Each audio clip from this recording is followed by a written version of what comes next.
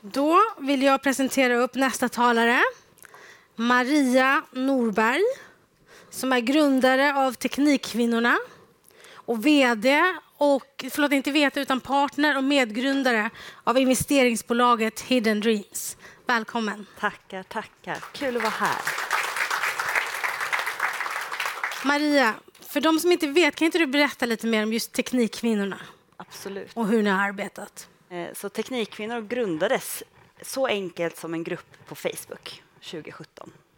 Och på 5 dagar så blev det 5 000 medlemmar. Fantastiska, häftiga kvinnor inom teknikbranscherna. Och den resan hade bara börjat då. Idag är det 30 000 medlemmar. Vi har skapat fysiska möten och digitala mötesplatser. Parallellt med det, så när vi drog igång det här arbetet som vi har varit inne på idag, så väcks frågan från företagen där ute om hur kan vi rekrytera den här målgruppen. Vi når dem inte, de finns inte, de söker inte våra jobb.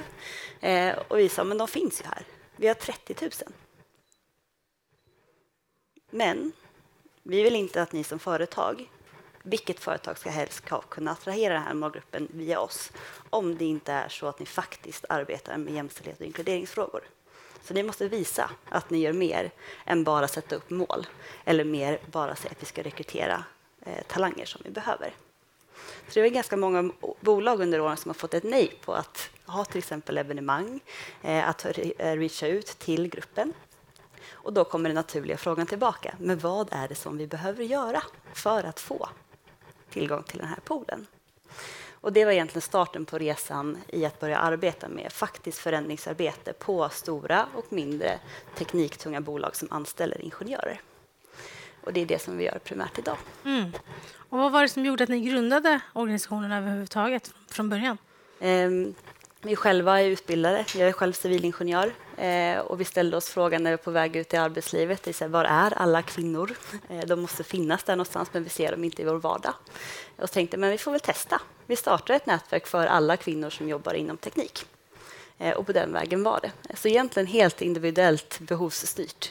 Och det verkade som att vi inte var de enda som hade det behovet. Just det.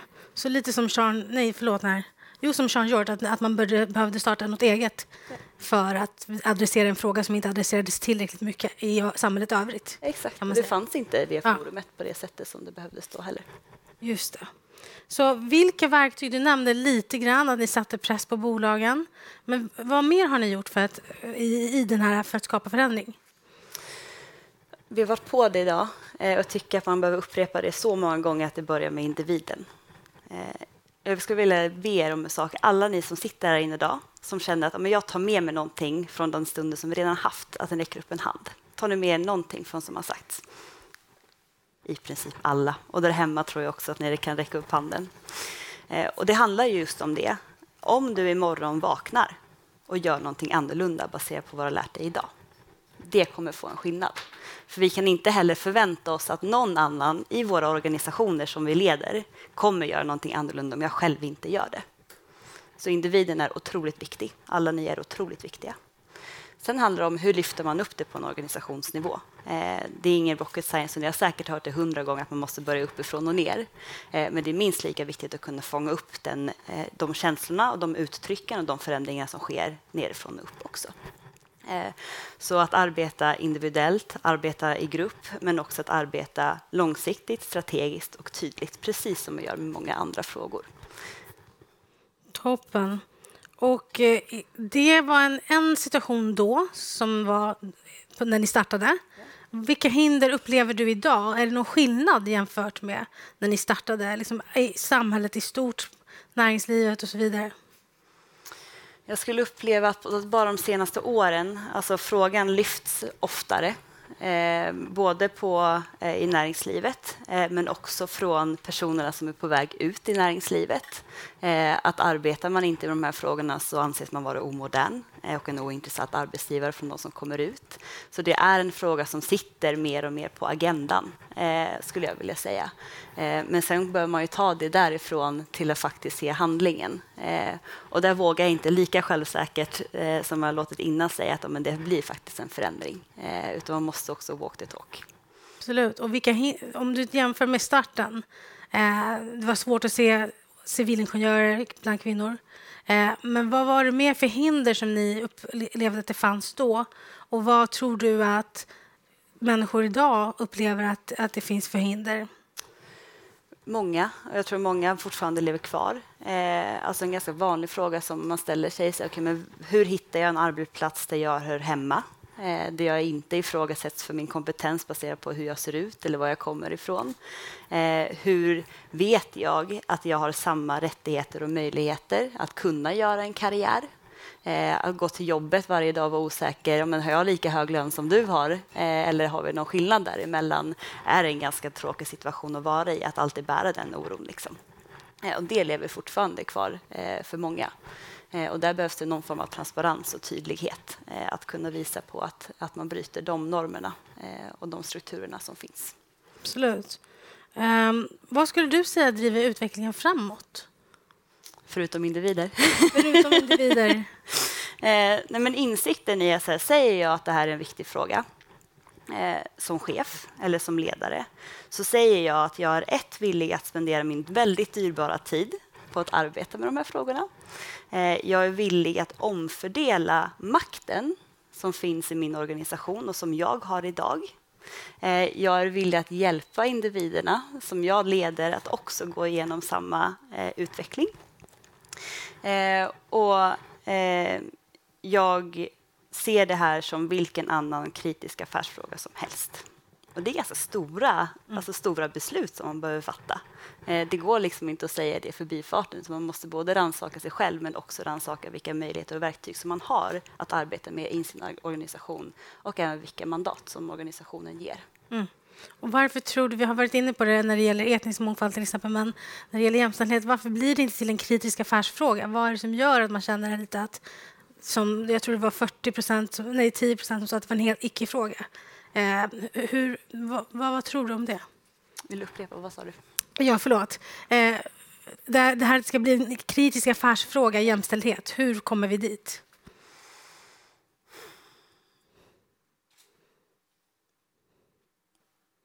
Det är väldigt vanligt att de här frågorna hamnar på någon form av HRs bord. Om man tänker att HR ska lösa det här. Då gör man liksom första misstaget i analysen, eftersom det handlar om den individuella kulturen som vi skapar. Och vi tänker att vi ska rekrytera in de målgrupperna som vi idag saknar i vår organisation. Jag tycker det var jätteintressant som vi pratade om tidigare, att man vill normalisera dem, att de ska passa in i den kulturen vi har idag. Och vi säger att de kommer in i organisationen och fyller vi KPI-erna som vi har satt upp, som är väldigt vanliga med antal kvinnor och män eller personer med olika åldrar eller vad det nu är, så har vi lyckats. Men vill vi normalisera de personerna som kommer in, så säger vi att det är personerna som kommer in som behöver förändras, inte vi. Eller det är för att personerna kommer in i vår organisation, då får vi en kulturförändring. Men kulturbärarna är ju majoriteten och normen som finns i organisationen. Där behöver förändringen bo. Mm.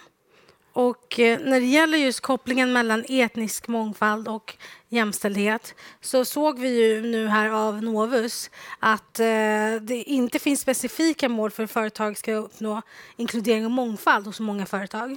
Men att det är många som kartlägger könsfördelningen däremot. Vad tycker du, vad kan vi lära oss av arbetet med jämställdheten när vi arbetar med exempelvis etnisk mångfald och inkludering?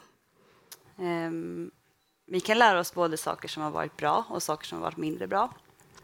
För jag tror det var ungefär 2 år sedan, hösten 2019, så blev jag inbjuden att vara talare på en stor konferens i Toronto där man flög in experter från världen, och det var liksom 2500 personer som skulle liksom lära sig hur ska vi faktiskt jobba med de här frågorna. Och jag kom dit och skulle vara representanten för Sverige. Sverige som är ledande på jämställdhetsfrågor. Det var jättelätt för mig att stå på scen och prata om hur har vi som samhälle jobbat med de här frågorna, med lagar och regler, och vad som hände under krigstiden när kvinnor var tvungna att vara ute i arbete för att vi skulle kunna försörja våra producerande bolag som var avgörande för Sveriges ekonomi. Varför vi då skaffade dagis till exempel. Hur vi strukturellt tar på en samhällsnivå och makronivå jobbat med de här frågorna. Men det var ganska jobbigt att stå på scen och prata om men hur jobbar näringslivet i Sverige med det här? Och det glöms oftast bort och kommer i skymundan. Och det är exakt samma liksom, möjlighet och utmaning som man ser när man ska prata om etnisk mångfald eller också inkludering i att vi kan inte skydda oss bakom Sveriges framgång och nu är vi ganska dåliga om man kollar jämfört med andra länder med de frågorna. Utan hur kan vi faktiskt jobba med det på alla nivåer? Vi kan också lära oss hur vi sätter bra KPI och mål. Jag tycker, om jag ska vara rent krass, att KPI och mål som är antal personer från olika målgrupper är ganska dåligt om man inte kompletterar det med hur vi mäter hur vår kultur utvecklas. Eller hur det som faktiskt jämställdhet handlar om, eller också faktiskt inkludering handlar om, rättigheter, möjligheter och skyldigheter. Det är det som får effekt. Så till exempel då att kunna komplettera de här KPI-erna, nyckeltalen med antal, med andra och mer faktiskt värdeskapande målsättningar. Och det märker jag när vi är ute och jobbar med liksom näringslivet, att det är ganska svårt. Men vad ska jag sätta för mål då? Hur ska vi komma fram till vad vi ska mäta? Okej, men hur brukar ni sätta era andra KPI och mål? Och hur vet vi att vi sätter rätt KPI och mål som faktiskt ger effekt? Som har en påverkan i slutändan. Där behöver vi göra en rejäl övning, tycker jag. Och det handlar både om jämställdhet och mångfald och det vi pratar om inkludering. Absolut. Och skiljer sig någonting, du nämnde om företagskulturen. Vi har hört lite från Per Utterback, vi har hört från Jean George också och även övriga talare. Hur viktigt det är. Skiljer det sig någonting när man tittar på jämställdhet och etnisk mångfald och kultur när det gäller att skapa en bra företagskultur?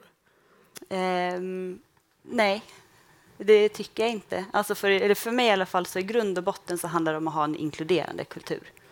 Och då spelar det ingen roll vilka liksom, uttryck det tar sig. Arbetet med teknikkvinnor har verkligen gått från att vi pratar om jämställdhet. Vi pratar om jämställdhet och inkludering och så pratar vi enbart nu i princip om inkludering.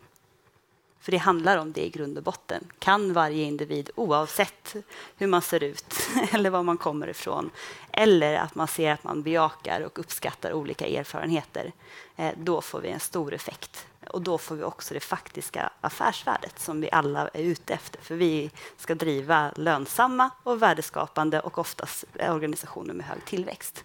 Och då är det den inkluderande grunden och den inkluderande kulturen som behövs. Förlåt, jag kan prata en evighet. Nej, men gärna. Jag tappar det. Du får ha några minuter kvar, du får det. Nej, det är lugnt. Sen, nej, okej. Men då ett stort tack och en varm applåd till Maria Norberg.